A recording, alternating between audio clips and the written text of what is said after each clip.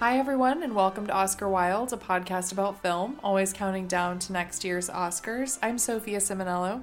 And I'm Nick Rookrout. And today we are going back in time once again and talking about one of our favorite actresses who sadly never won a competitive Oscar.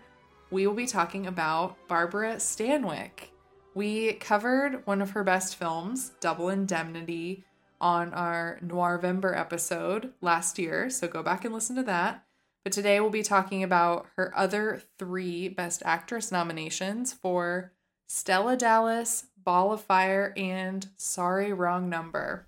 Barbara to me is such a legend. She is one of my favorites, if not my favorite actress from the old Hollywood generation. I love that she was only nominated for Best Actress in all of these performances, but watching many of her films for this pod, I'm kind of surprised she's not like a Meryl Streep where she gets nominated for everything, because all of her performances just floor me, and I'm always glued to the screen. No matter what she's doing, she is cunning, she's stunning, she's beautiful. Everything she wears, kind of like what we've talked about with Audrey Hepburn, just fits her perfectly. And I love every frame. I love every line delivery. She's incredible. And I'm excited that we're finally doing a pod on her. Yeah, I love her too. I think it's hard to pick just one actress from the period, but she's definitely up there for me too.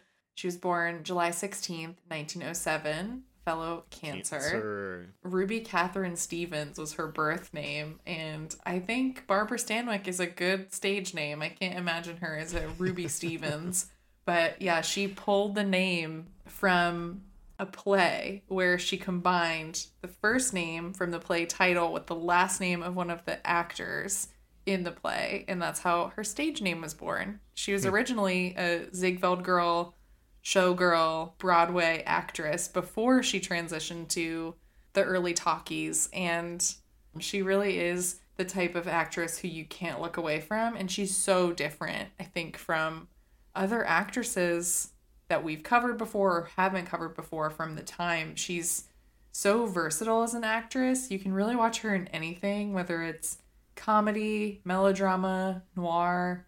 She can do it all, and she has this very natural way about her that's very ahead of the time. I think sometimes, as much as I love some of the actors from this period and some of the films, their appearances can be very mannered or artificial, and it's a style of the period that she just didn't have. She feels like you could really put her in any time period all the way up until the 2020s. And she would succeed in any of the films from those times, which is pretty cool.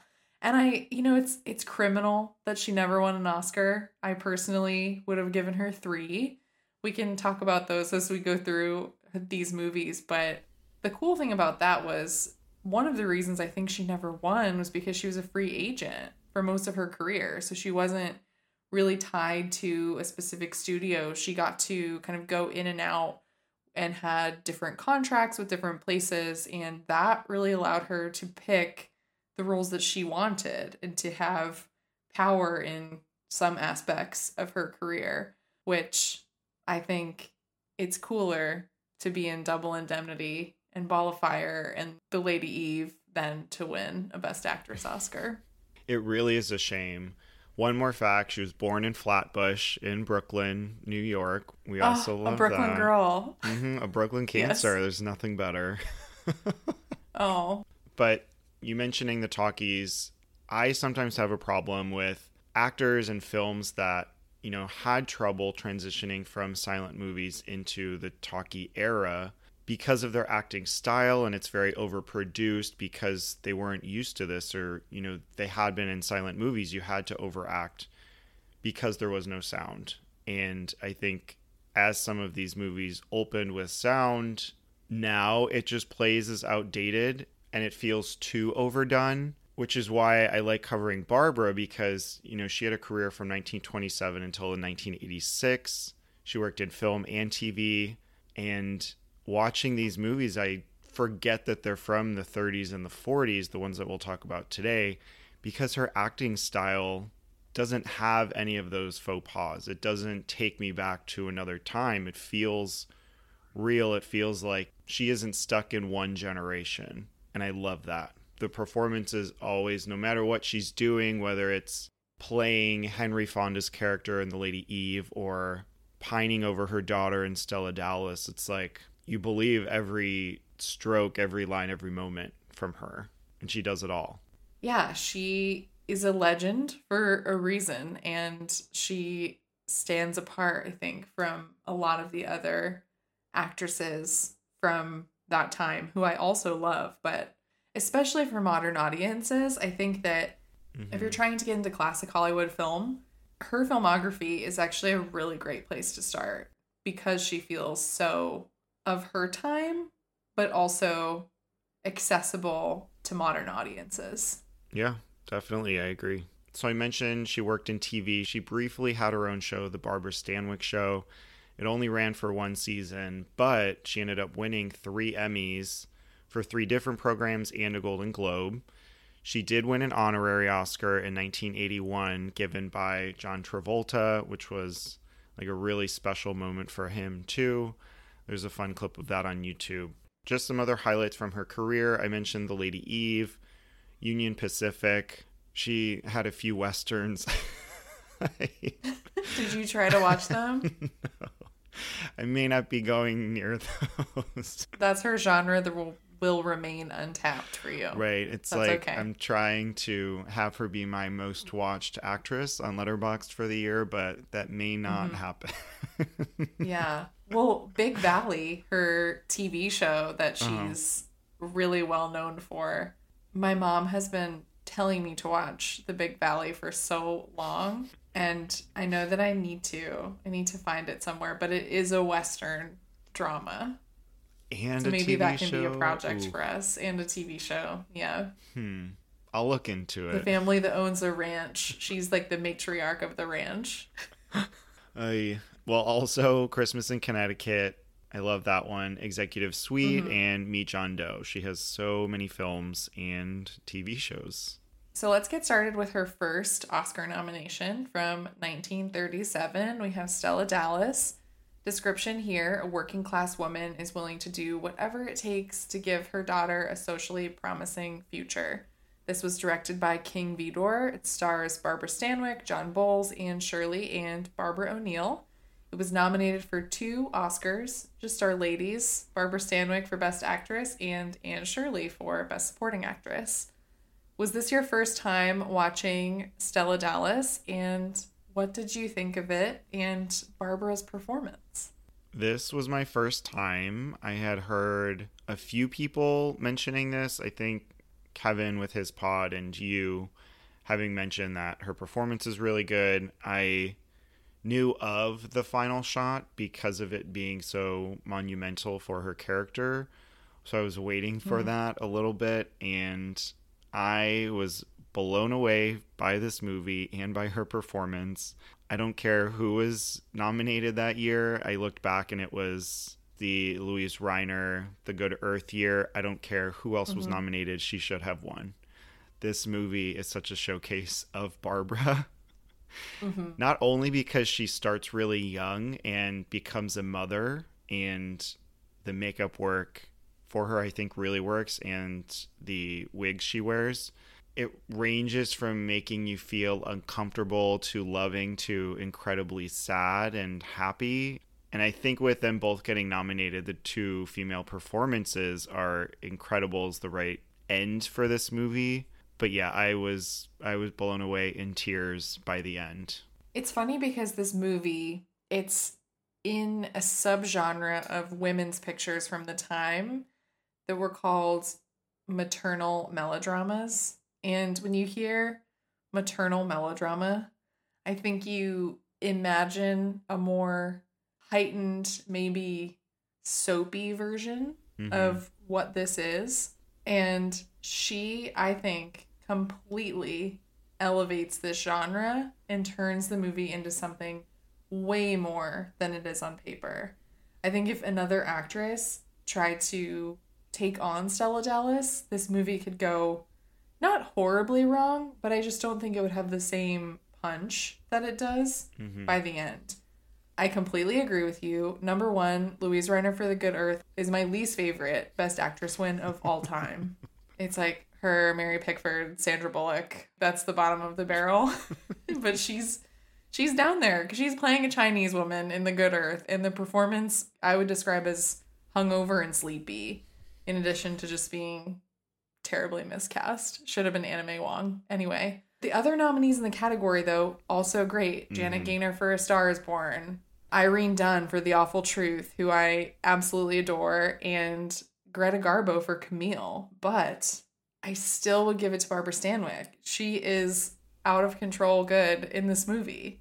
I think about how she can seriously do anything. And I think that Anne Shirley is also excellent in the film. The two of them play off of each other really well, and I think both deliver really nuanced performances. And I love Stanwyck's understanding of Stella Dallas as a character, just down to the way that she shows off her clothes and her jewelry, to the way that she enters a room, to the scenes where you just see her heart break across her face. It's a style of acting that we don't see for years. And I've said previously about this, we don't get Shirley MacLaine in terms of endearment without Barbara Stanwyck and Stella Dallas. We don't get so many of these heartbroken mother performances without this. This is like the text of that. And I don't know, there's so many scenes you can point to throughout the movie that just show her versatility and power as an actress. And yeah, I agree with you. This movie is a really hard watch. It is completely heartbreaking to see this woman's personality evolve throughout the movie as she becomes more aware of herself and her effect on other people and how her place in the world is viewed. It's, again, something that could feel cartoonish in the hands of someone else, but feels completely realized and heartbreaking in her hands. Yeah, there's a physicality to her performance that she also mixes with these wonderful glances and understandings of the characters around her, be it her daughter or her husband, that she is slowly separating from and divorcing from, which there are different qualities to each of these relationships that she holds in such delicate regards. And to see her do that is really what's so magical about this movie, because it's understanding these dynamics of her and Ed being best friends, and I didn't think there was anything sexual there, and she draws the line very clearly, but Steven, her husband, doesn't. He is not a fan of Ed, and he sees either some sexual tension between them or that he's just always around, a bad influence on their daughter. Ed's always drinking, and towards the end is really his demise. But it comes back to watching Barbara as Stella handle both of these men and her daughter. I think what's so heartbreaking is how in the beginning she says a quote about, "No one can ever take my daughter away from me." And I think that whole movie, you're waiting to see her daughter being taken away from her. And I don't think until the very end you realize it can happen, even though it happens really slowly. And that's what's so devastating about the movie, is her and Steven separating, but the daughter being loyal to the mother. And even when Mrs. Morrison, this rich woman who Steven likes, comes into the picture, you know, she still wants to stay with Stella. And then the other part of it, Stella just wants to fit in. And it is just the scene when she's around her daughter's friends or the people in the soda shop. When she bounces the ball. Yes. It's so hard to watch. And it's all the bracelets and Yes. the gaudy clothes, just like layers on layers on layers, trying to seem like an upper class woman, and it's just too much. And every little thing is just, it's just so hard to watch everything fall apart. And the realizations that every character has in those moments. At that point, you know where things are leading, and you're scared to finish the movie. it's such a difficult movie to watch, despite it also being just such a strong film because of her performance. Like, you enjoy watching her performance Mm-hmm. because it's just a master class in acting, but also the secondhand embarrassment you Right. get and just the pain that you feel for her. So many of the characters in this movie act like she's a bad mother, but she only cares about her daughter, right? Like, there are moments too where Stanwyck, she cares about her daughter, but also you can feel sometimes that she loves certain amounts of attention being put on her, which I love that about the performance. It's those little details that make the character interesting, that she wants people to like her, she wants to fit in so badly, and they plant the seeds in really clever ways earlier in the script by showing how she does want to social climb. She wants to be in a completely different class, right? But at the end of the day, what she really cares about is her daughter. So it's so heartbreaking to see her, go through that and to Mm-hmm. hear people talking about her. The scene when she's with her daughter on the train is almost as heartbreaking as the ending. When she hears the people talking about her, you just see her face in that moment, like, register that, like, what people think of her. It is, yeah, like you said, it's so sad. Mm-hmm. But I think it's exciting that something like this, that was an incredibly popular novel at the time, turned into a very popular film. It makes sense why it was, because so many women, I think in particular, were able to connect with Stella as a character and understand her emotions and her choices of always wanting to first better herself and create a better life for herself, but ultimately sacrificing everything for her daughter so that her daughter could have a better life. And I don't know, it's like, it's so sad that she thought that was giving her daughter something better, like staying out of it, watching her daughter's wedding from the Mm-hmm. rain. It's just devastating that she thought that that was the best thing that she could do for her. Ugh, it makes me so sad. And this movie earns its tears.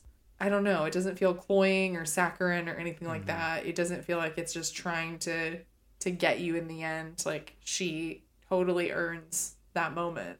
It hits on those parental values really well, which I don't think we see a lot in film, of sacrificing for your kids. And I think that's a hard concept to have if you're not a parent, but you feel that here, even if in certain moments you want to shake her because she's doing Mm-hmm. things unnecessarily, but you understand her motivations. And it's this really complex understanding almost of why she's doing what she's doing. It's just hard because in the beginning, there's another aspect to her of greed, of wanting to be in this upper echelon of society. And at first, she sees Steven, she's seen him in the paper, everybody knows about him being a Mm-hmm. new bachelor. And it's like, oh, I want to be with him. And she gets her way in. Honestly, admirable though. I mean, at that point, yeah, it's like you did it, you persevered, good for you. But then she just has a baby. She wants to go to this party. And then she sees Mm-hmm. this other group of people and wants to hang out with them. And that's when she Yeah. starts putting Steven to the side. And it's like, oh no, like things are going awry now. And it feels like this cycle is going to start happening. And that's the part of her where I'm like, stop, just look at what you have. And I know that's I hard, know. but that's the most frustrating part of the movie. But that's also what's real about it, and how she Yeah. can show the good and the evil inside a person at the same time. Because I feel like that's relatable to an extent. I think also, like, when they go dancing in that scene that you're talking about, she is just so much more alive and, like, extroverted and out there than everyone else. And it's so hard to watch. And it's because she's in an environment that is just not normal to her. So she's performing, like, what she Mm-hmm. thinks this group is like, or what she thinks this type of life is like. And it's fun to watch because she just doesn't really care, which I think is kind of freeing about those scenes. But whenever I watch them, I always think to myself, like, this would be so irritating if another actress was doing it. Like, I think it could venture into just over the top or annoying if another actress was trying to go for this. I was personally thinking of a performance last year that I did not love, Margot Robbie in Babylon. Like, I think she could have gone, into that kind of like way too far over the top place, but she doesn't. It just feels very natural and very real to her character. And again, like we mentioned earlier, it's kind of essential for laying out the groundwork for the rest of her actions and what she has to deal with throughout the rest of the story as Lolly grows up. Yeah. One other scene I want to mention, which is the most devastating to me, probably like top 5 in history, is the Christmas scene. When Stella's home, Ed comes in drunk, brings her a turkey. The daughter comes home with Steven, and Stella thinks he's there for her. Long story short, Ed screws everything up, ruins their Christmas dinner and Steven's staying, and this is the first time that the daughter leaves her. And so again, we see this snowball rolling of devastation for Stella. And just, it's a perfectly set scene, great timing, great editing, and yeah, it just, I think, plays at one of the most important points in the film. And just seeing Stella, Barbara, her devastation is so key to this character. What about when no one comes to the party? That one's also really tough for me. Yeah. And you see the look in Stella's eyes, that little moment of recognition. It's so sad. But she's also worried that her daughter will be upset. It's very, very complex. And every time I watch it, I just think how hard it must be to be a mother. This movie is, I think it really hammers that home. Yeah. Right? It's like the 1937 version of America Ferrera's Barbie monologue. It's like everything is just harder. Everything is impossible. And the hardest job of all is to be a mom. So, if you could give this movie one Oscar, would it be Best Actress for Barbara Stanwyck?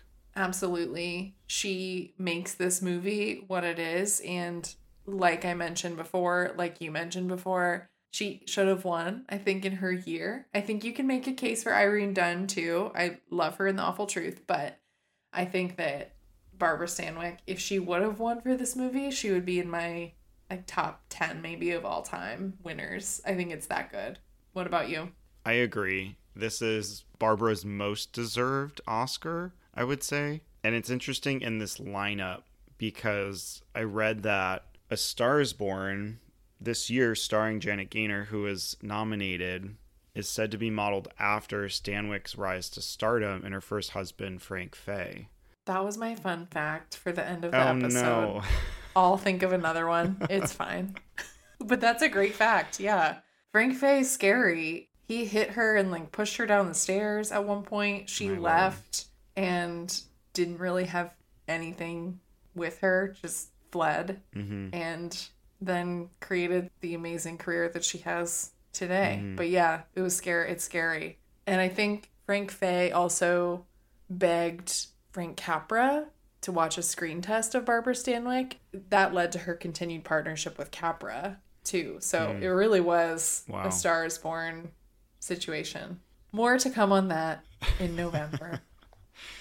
And I think this is when she was neighbors to Joan Crawford, and they were close friends because she would harbor Stanwyck in those moments when she didn't want to be at home. And I think Christina said this, which is funny just thinking of Mommy Dearest, but she said that would see Barbara scale the wall and hide out with them when he was drinking. Just wild. Where was that in Mommy Dearest, though? Who would play Barbara Stanwyck in Mommy Dearest? Oh my God. Diane Keaton. I don't know. No, that's not right. There's someone else from that time. She's just the first person I think of. Jane Fonda? I don't know what's the age? Well, because that would have been... Because it has to be one of Faye's peers. That's what I think. Mm-hmm. It's hard. Now I'm thinking against type. I'm like, could Jill Clayburgh do it? Karen Black. I don't know. There are so many people. Okay, next up we have Ball of Fire from 1942. Description here: a group of professors working on a new encyclopedia while living in a Manhattan mansion take in a mouthy nightclub singer who is wanted by the police to help bring down her mob boss lover. So it's directed by Howard Hawks. It stars Gary Cooper, Barbara Stanwyck, Oscar Homolka, Henry Travers, and my favorite character actor, S.Z. Zakal. This was nominated for 4 Oscars. Actress for Stanwyck, original story. This was written by Billy Wilder and Thomas Monroe. And then sound recording and music scoring of a dramatic picture. So what do you think of Ball of Fire? Is this the other one that you really like from Stanwyck's nominations? Yeah, I think this is just a delight. The inspiration being Snow White and the Seven Dwarfs, I think works very well. And I love Howard Hawks. I think he's a genius. I really love his comedies, and we need to cover more. Bringing Up Baby and His Girl Friday are 2 of my favorite movies. So I would love to cover those at some point. And I think what's interesting about this is when I watch Ball of Fire, I always think this wouldn't have worked if Frank Capra made it, but I could see him making it because I started to think about like You Can't Take It With You and those movies that he makes with bigger casts. Mm-hmm. And this is just such a fun watch, I think. And I like that Howard Hawks slowed it down a little bit from his newspaper people movies and just focused in on this really exciting premise and this really funny group of teachers working on this encyclopedia and this beautiful, beautiful New York mansion. I love the setting here. And I feel like Barbara Stanwyck is just the perfect person to come in and disrupt all of that. Sugar Puss O'Shea is also one of the best character names that we have. Oh, yeah. It's immaculate, especially for someone who has to be the foil to these professors, especially Gary Cooper. So I love this movie. I think it's so much fun. And what a swing going from melodrama to comedy. Yeah, I agree. I mean, this showcases what she can do, from making us cry at the end of Stella Dallas to a salacious entry of her coming in, lifting her leg, and having Gary Cooper feel her foot. I feel like in the 40s, this would have had people screaming in the theater, and then having them look down her throat to see if her throat was red because she was sick from being in the rain. Just crazy that she could do all of that. And I think how the movie starts, it feels almost dreamlike. You have this group of professors walking through Central Park. I also love that it's a New York film. You see Greg Toland shot it. So just from the start, so many legends. And then we have Henry Travers, who played Clarence in It's a Wonderful Life. You know, he's one of these professors, which is also just fun to see. So, I mean, we can talk about Gary Cooper. I still don't get the Gary Cooper appeal. He's one of our himbos. We can talk about it here. He is. The one we won't talk about, I keep mentioning, is the Lady Eve. I think Henry Fonda is my preferred himbo there in that performance because he's this rich sugar daddy to her in a way, and he's a much softer appearance than other works that he's been in. But Gary Cooper, he's just kind of doing his own thing. He's also really soft, and I guess maybe it's something women love or loved at the time. So I've been on the record too of saying before that I don't totally get Gary Cooper, but I have to say I do like him here. I think this is a good use of Gary Cooper because I think what did I write in my notes? A hot but wooden English professor.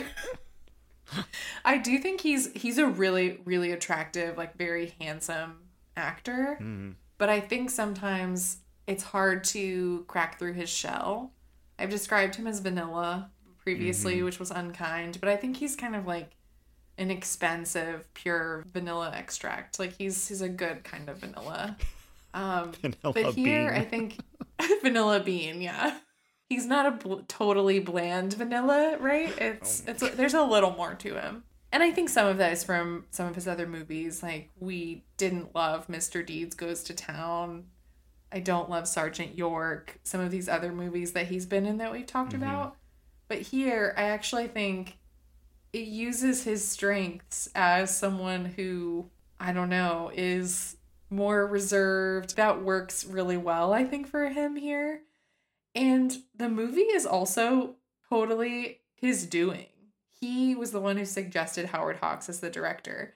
He was the one who suggested Barbara Stanwyck. It was originally supposed to be Ginger Rogers, and I don't think she would have been as good as Sugar Puss. And it's funny because so Goldwyn at the time had Gary Cooper under contract, and there was this whole thing where he wasn't happy because all of Gary Cooper's movies, his best movies, were made when he was on loan to other studios. So he was really determined to make a good movie with Gary Cooper.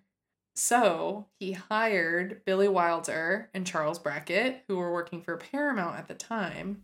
And the only reason this trade was even allowed to happen was because Paramount really wanted Gary Cooper for Whom the Bell Tolls.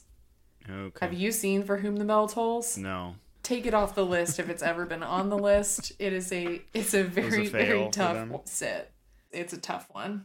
But so I think Ball of Fire here won out in the head-to-head versus For Whom the Bell Tolls. I can comfortably say that.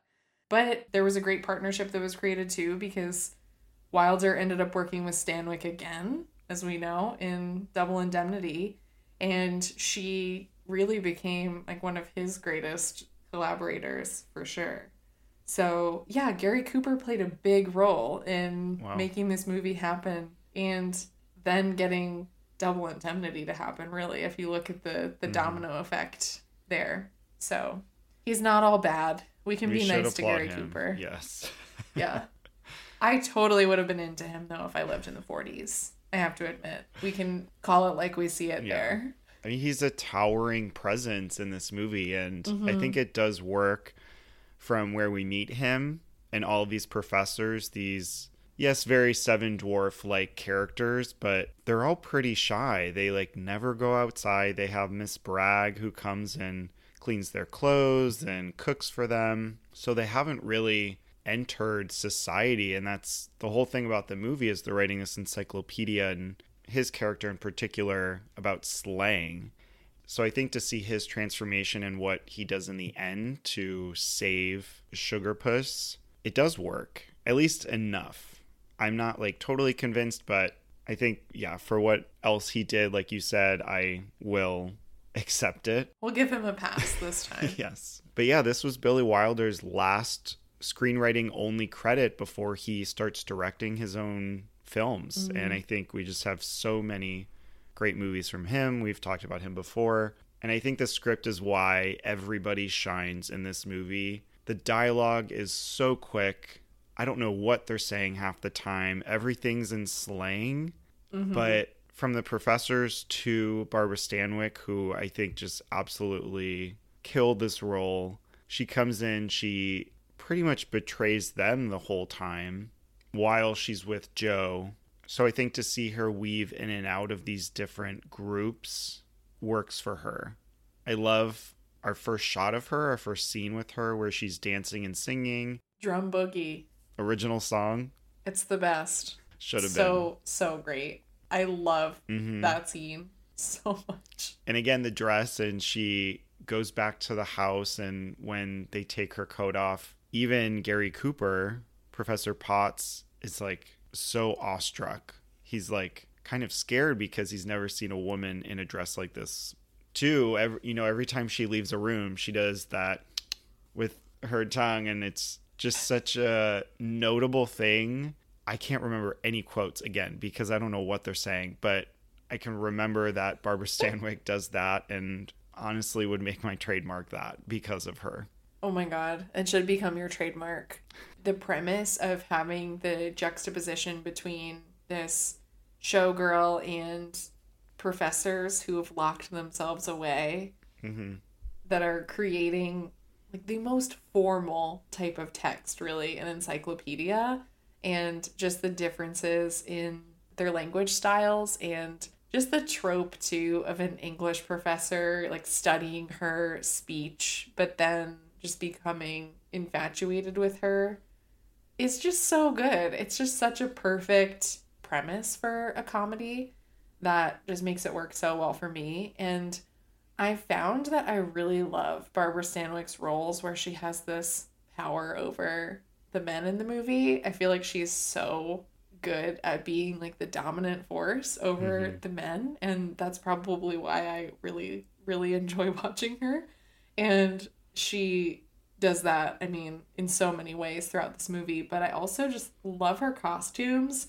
The one during the famous drum boogie scene is fabulous, and just seeing her also wearing that around all of those old men is so good.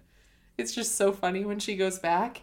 And I also love her feathery robe that she wears. Oh my God, yeah. When she's in bed near the end and she has the rings turned around and she's comparing the diamond sizes. I thought to myself, I need this outfit. I think that to myself often when I'm watching films from this period, but that one, I want that robe so badly.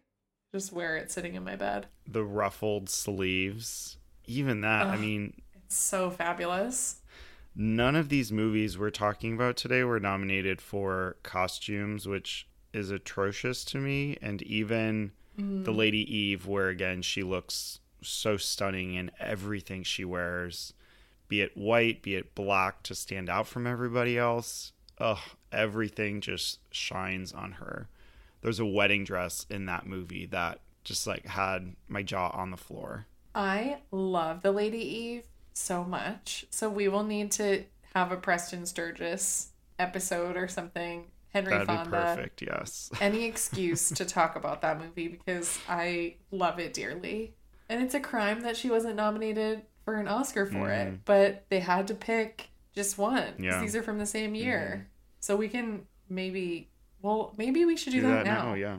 Would you pick her in The Lady Eve or Ball of Fire? Or would you make a special rule where she would take a second spot away from someone else? Okay, so this was the Joan Fontaine and Suspicion win year. We also had Bette Davis in The Little Foxes, Olivia de Havilland in Hold Back the Dawn, and Greer Garson in Blossoms in the Dust. Are you a Joan fan? Was that the sigh or no? I pretend that win is for Rebecca because there's just not much for her to do in Suspicion. And this would have been, for me, a win I would have given to Barbara Stanwyck in Ball of Fire. Just comparing her to the other nominees. I love Bette Davis in Little Foxes. I would kick out Greer Garson, though, in Blossoms in the Dust and replace her with Barbara for The Lady Eve.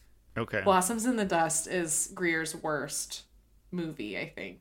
Nominated. Maybe Sunrise at Campobello. That one's really tough too, where she plays Eleanor Roosevelt with the Rami Malek teeth.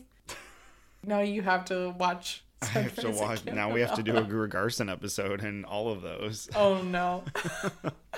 We can add it to the long list of topics. Joan's win here is interesting only because it's the only Hitchcock performance to ever win an Oscar. So in that way, I kind of want, I want some sort of Hitchcock superlative. I didn't realize that. Which is crazy, that she was the only one. Wow. If I have to pick Ball of Fire or The Lady Eve, I think I would prefer Ball of Fire because I think there's more for her to do, even though in The Lady Eve, she's manipulating everybody. Like, by the end, I'm confused if it was actually her the whole time because of what she's saying to not only Henry Fonda's character, but her father. And I'm like, this doesn't make any sense. So I think I need to watch it again. But in that way, it's really good. But I do really like her in Ball of Fire. But nominate her twice. Why not? I think that rule is ridiculous of the Academy. I know. It's crazy. And she could have totally been nominated twice. They should allow it to happen sometimes. Greer Garson will be fine if she doesn't have a nomination for Blossoms in the Dust. She wins the next year for Mrs. Miniver, so all will be well in the Best Actress universe. Exactly. So if you could give this movie one Oscar, would it be Best Actress for Barbara Stanwyck? As much as I love Barbara, it is not.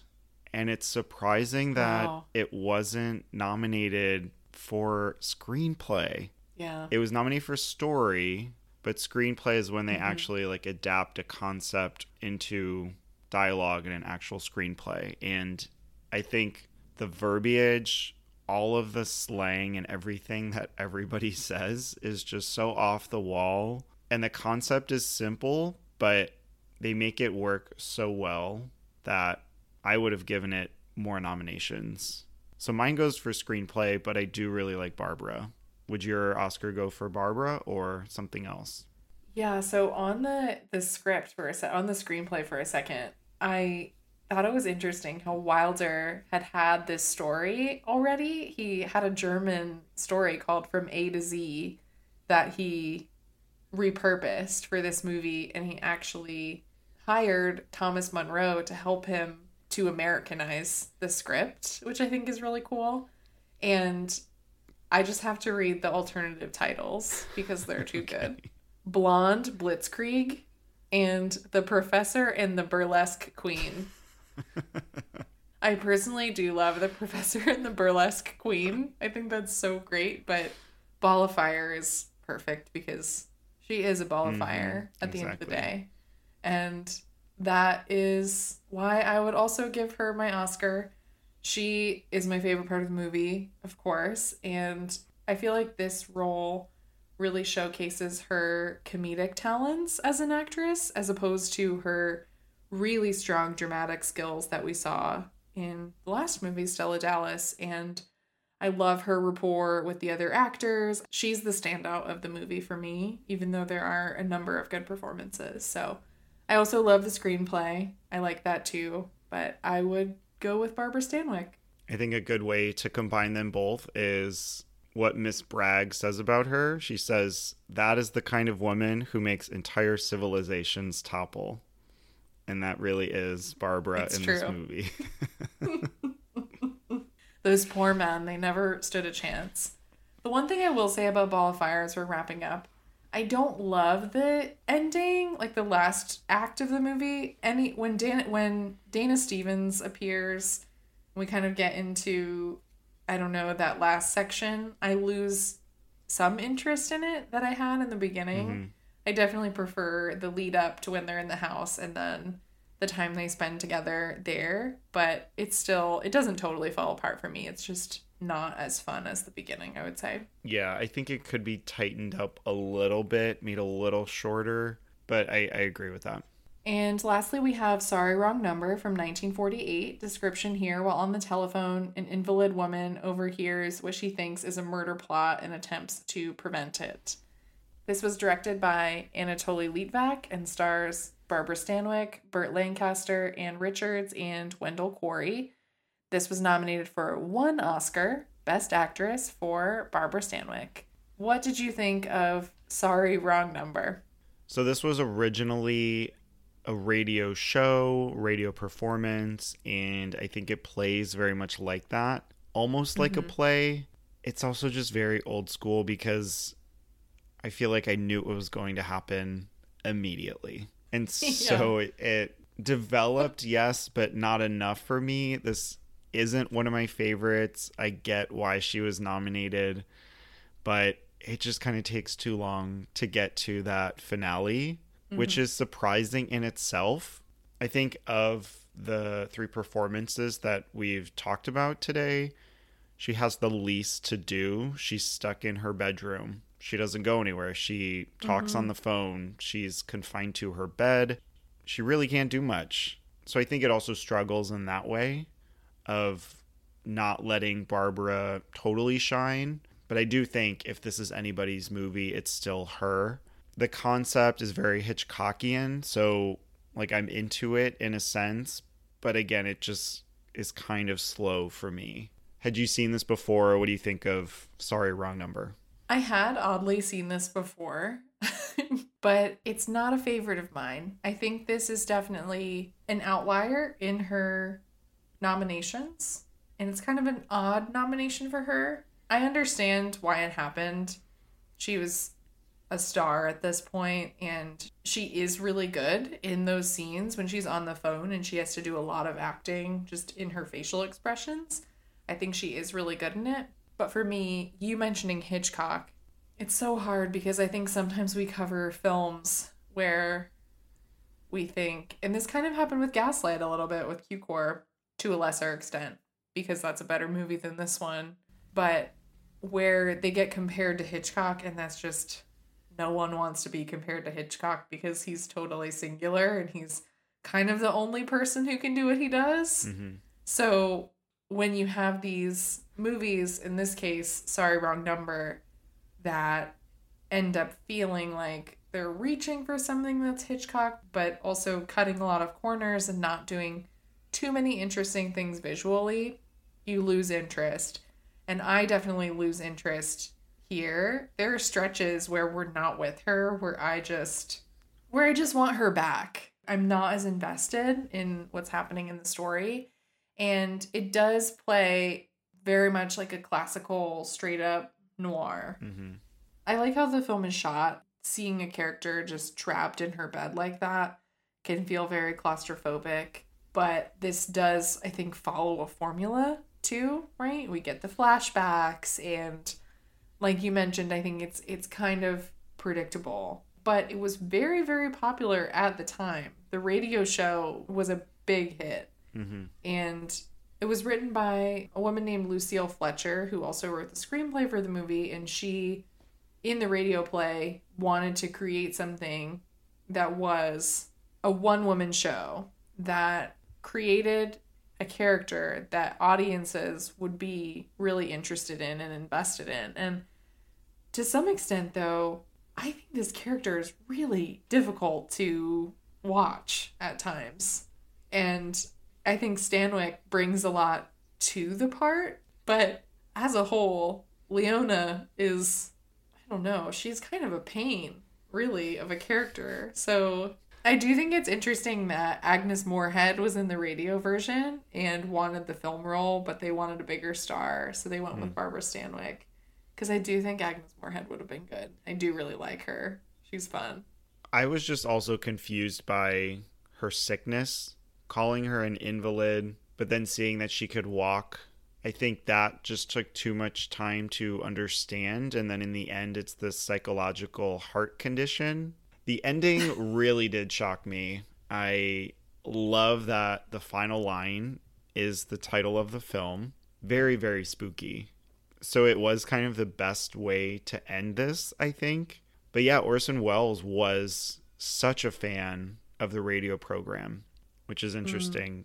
But like, that's it for me. I also struggle with Burt Lancaster. Yeah, I was going to ask you about him. Not two of my favorite actors. And I don't know why, but From Here to Eternity and also this, there's just something that I like wasn't rooting for him in a sense, or kind of felt like he was in on it the whole time, which he was. Yeah. So it is an odd role for him, and it's very against type for Burt Lancaster, but yeah, he's not a favorite of mine either, actually.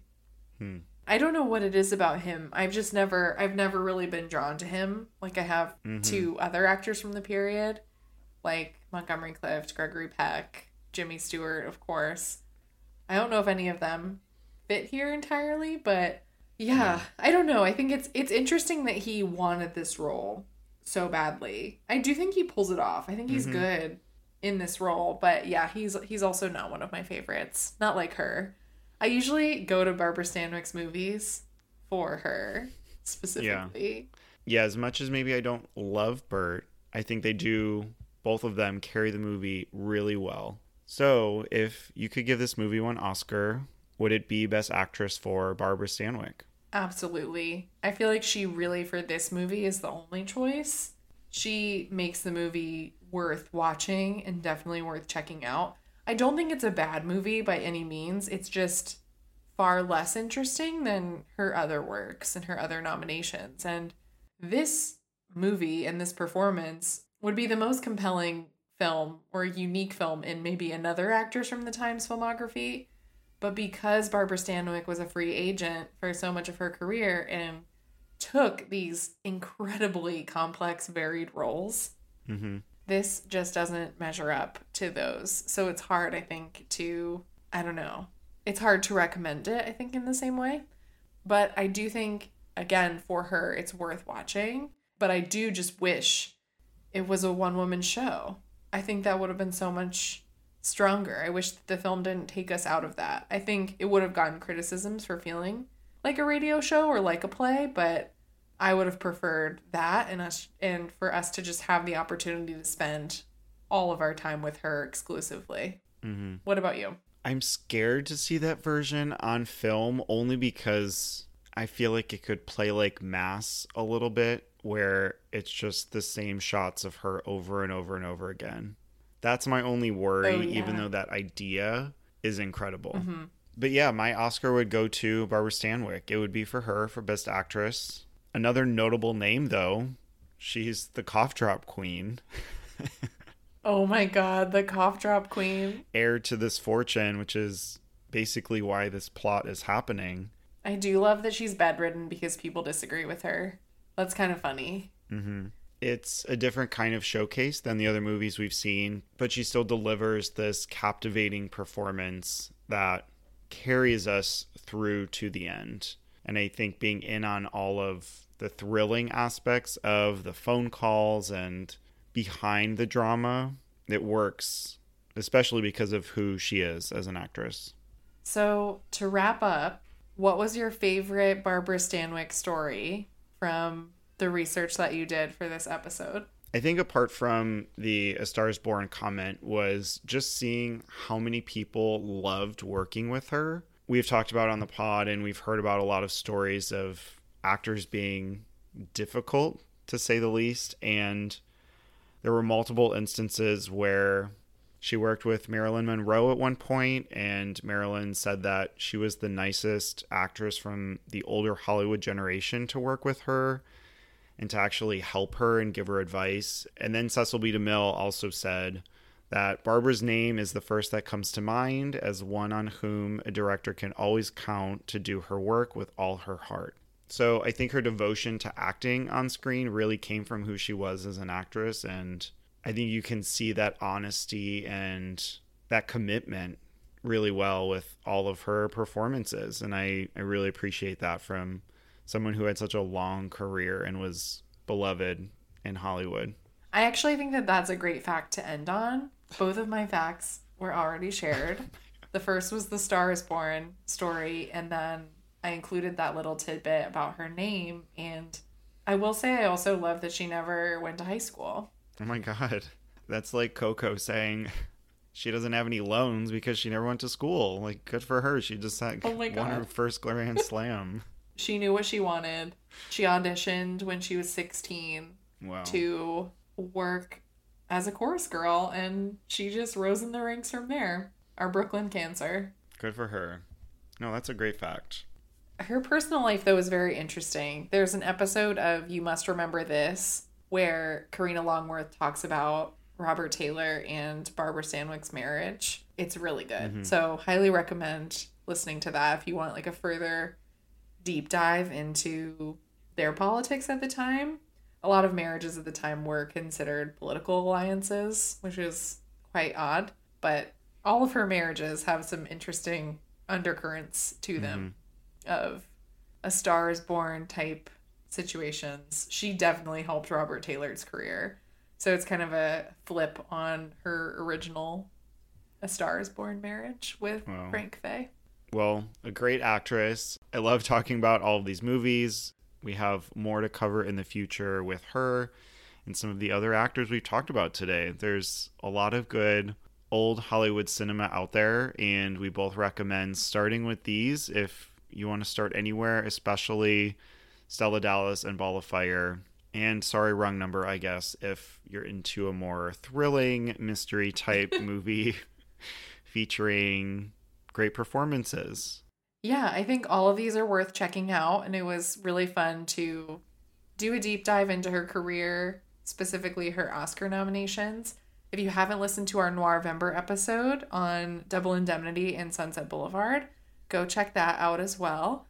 Next time on Oscar Wilde, we're going forward to the present, taking a break from old Hollywood, and we will be talking about the Venice Film Festival, the Telluride Film Festival, and the Toronto International Film Festival, giving recaps from those. I went to Telluride, so I'm going to recap my experience there, talk about some of the movies that I saw, but we'll mostly just go over reactions and talk about what we're excited for in the year ahead and what we're excited to see at New York Film Festival as well coming up. Yeah, lots of great reactions. I'm excited to hear more about your Telluride experience and what overlaps with New York, which is coming really soon. And we can talk about some updated Oscar predictions and to see how things have changed over the past month, especially with different awards out of Venice and soon TIFF. So yeah, I'm excited to cover those. Thank you all for listening to our episodes. Feel free to rate, review, and follow if you like our podcast. And you can find bonus content at www.patreon.com/OscarWilde. Thank you all for listening. We'll see you next time.